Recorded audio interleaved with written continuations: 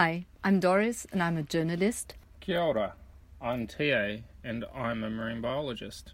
Together we want to raise awareness for our marine environment and support restoring the abundance of the ocean. We are giving the ocean a voice. Come sail with us, join the journey.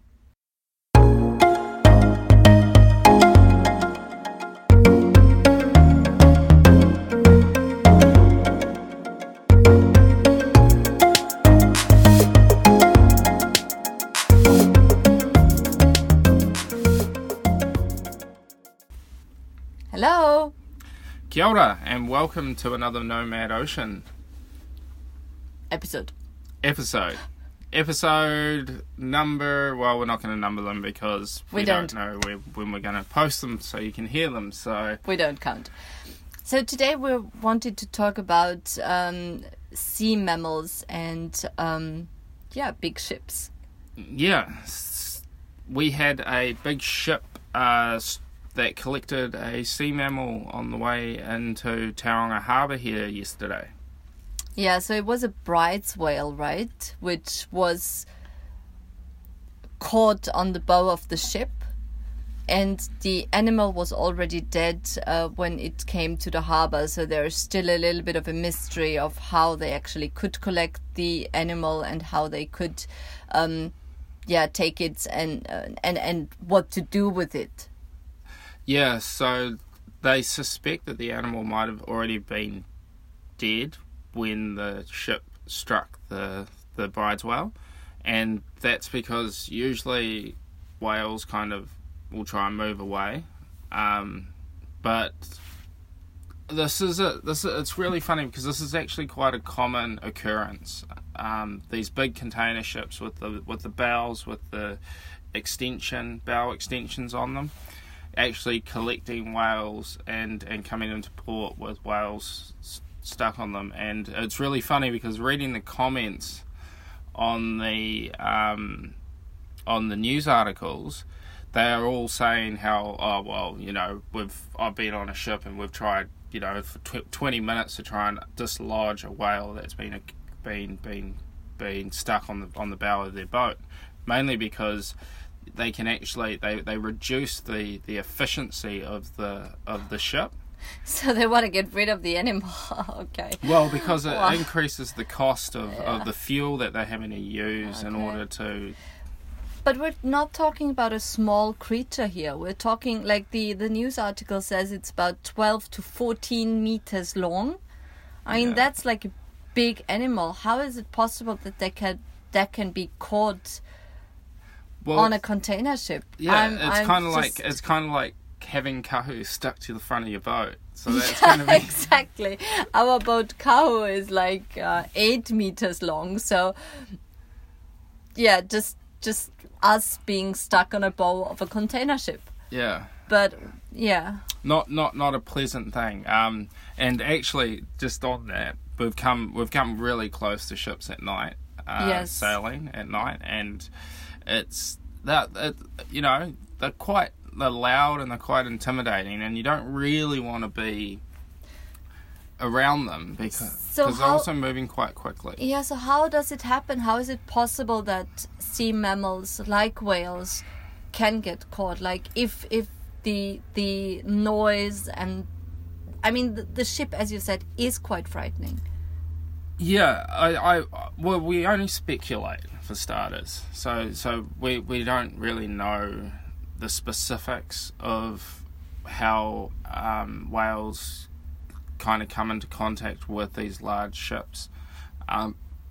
We do know that ship strikes are common, and we do know that, and especially with smaller power boats. So, I mean, boats that are less than 10 meters long will likely, have a higher chance. Let's put it this way: has a higher chance of striking a marine mammal, either a whale or a dolphin or a large, a toothed whale, which is kind of the a dolphin slash whale, a large dolphin. I mean, you're talking about killer whales, you're talking about beaked whales, which fall into the dolphin category because they're toothed, but they're also they're also very large. So I mean, upwards of between 5 and 10 meters long, which is a big animal. Come on, let's be honest. You really don't want to hit one of these animals at 25 knots, because you're going to do, especially if you got a ply or a fiberglass boat, you're probably going to do a little bit of damage. Yeah. But more so is that you're doing damage to the whale. Yes, of course. No. So, I was actually thinking of the damage to the whale, not to the damage of the boat. But like, how frequently does that happen? I mean, you say it's not really proven how it happens, but like, how frequently does it happen?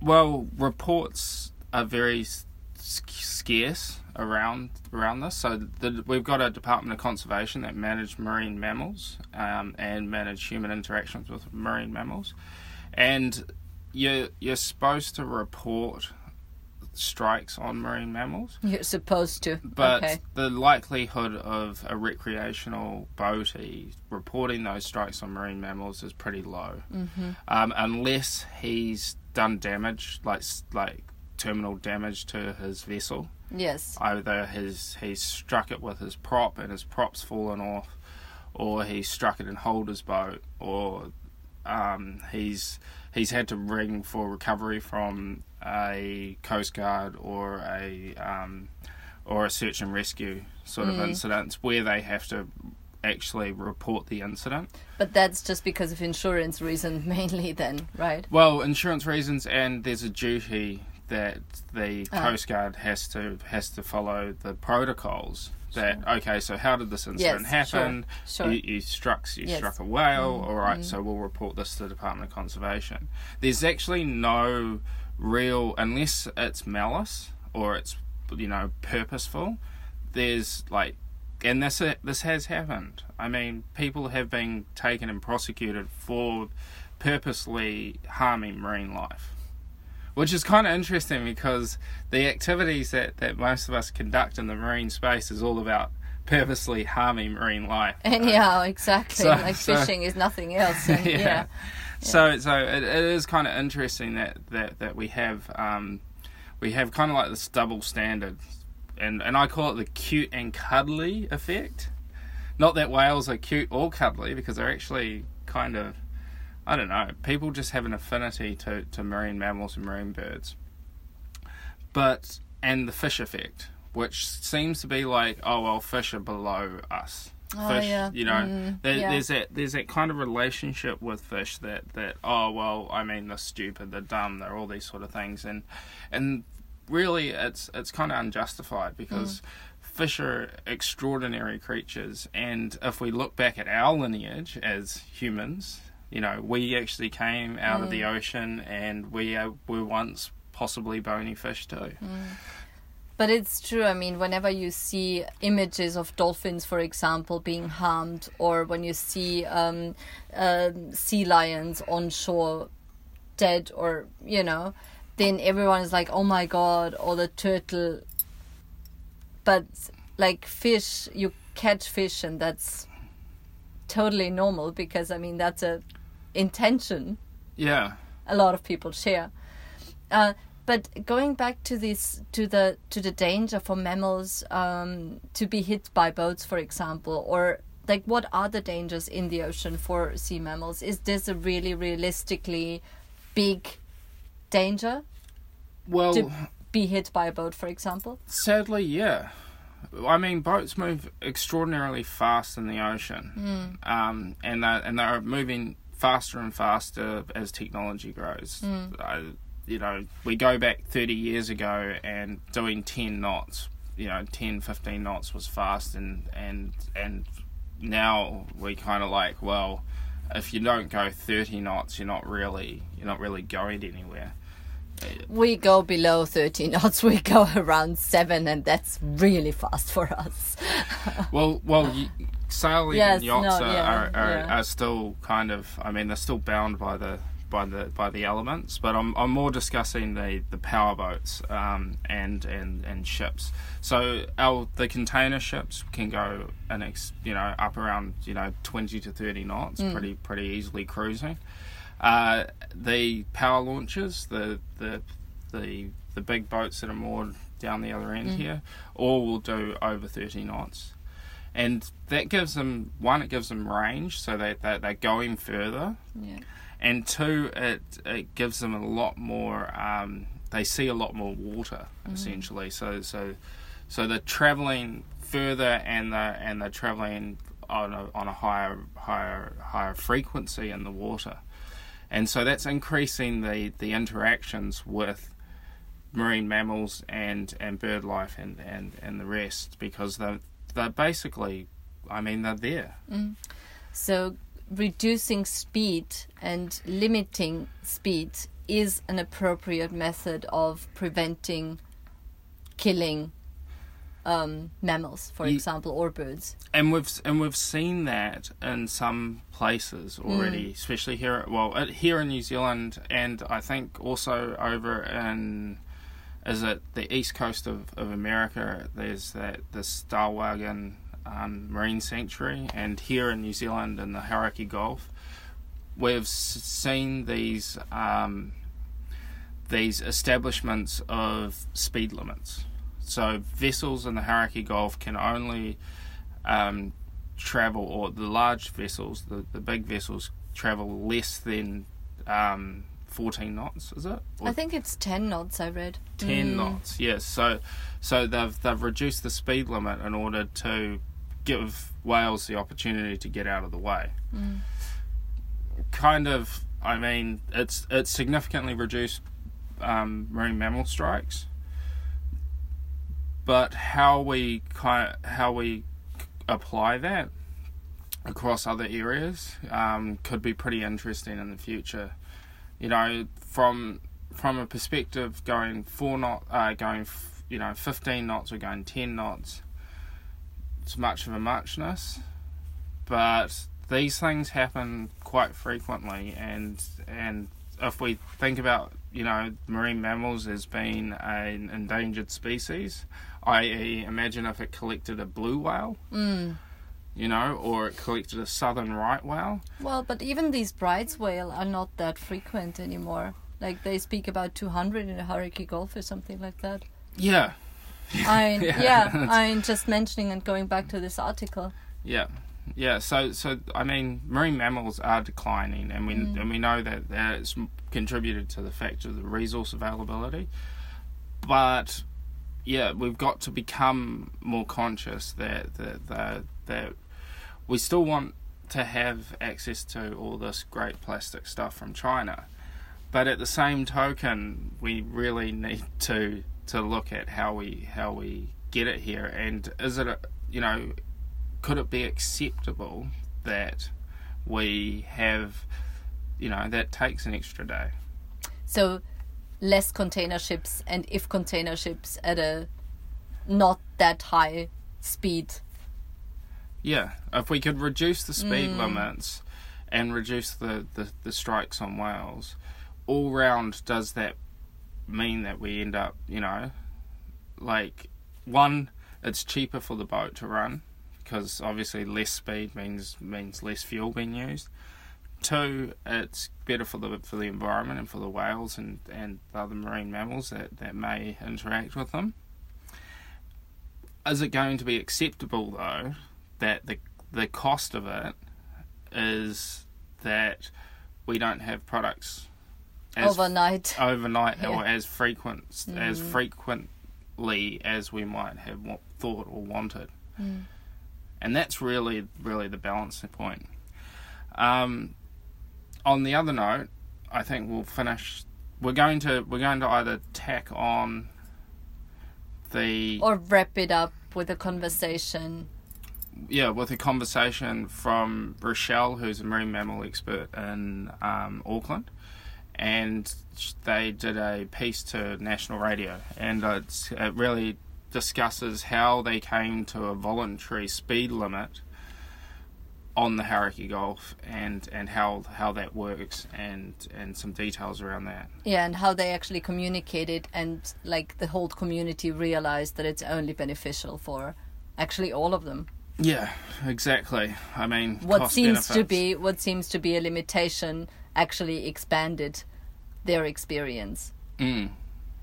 Yeah. So hold on and enjoy the conversation. It's just like 3 minutes or something. Yeah, and we might put a link to the whole panel discussion as well, so that you can tap into that too.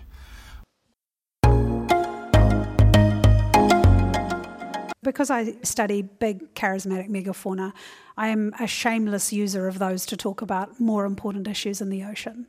And I think that's really important for scientists is using our messages or finding the thing that resonates with different audiences to get the message across. And I think that's really critical. And that comes on us as, say, a scientific community and communicating our science is if you can't do it, is finding someone who can do it for you and pitching what you have to say in ways that it does appeal to, a farmer, a fisher, a vegan, carnivore. It doesn't matter, but you find things that resonate with different people.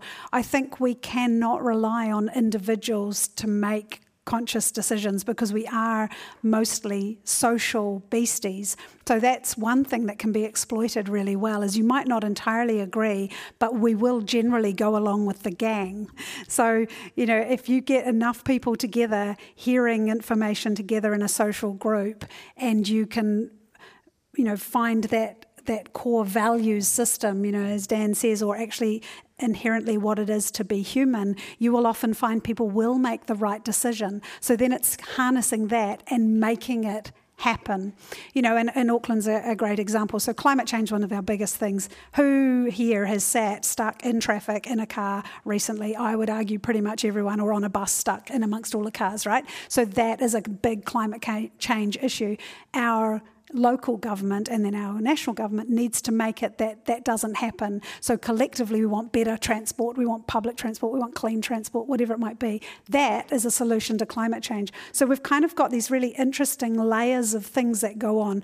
I want to get from A to B fast, and the fastest way to do it is in my car. Now I'm stuck in traffic. Oh, and by the way, I feel a bit bad about climate change. But if there was a solution, we want better solutions. We kind of want to do the right thing. So as a collective of people, we must get together in collectives, because collectively we often make better decisions than we do as individuals. And then that hopefully forces higher government level or international agreement level to make the change. But I do think it's really important that we understand what it is to be human, and that is being social and as being part of a community. And that's where, Māori, and I know Māori are struggling to sometimes redefine this or truly articulate what it is to be Māori and to be a collective of people, because that's what's most important, is being a collective of people. A single Māori is nothing. It's the whānau, it's the whole of the people. All right. Well, till we meet again. See ya. Ka kite. Thanks for diving in and jumping on board. If you like what you heard, give us a hand and support us on our website, nomadocean.org.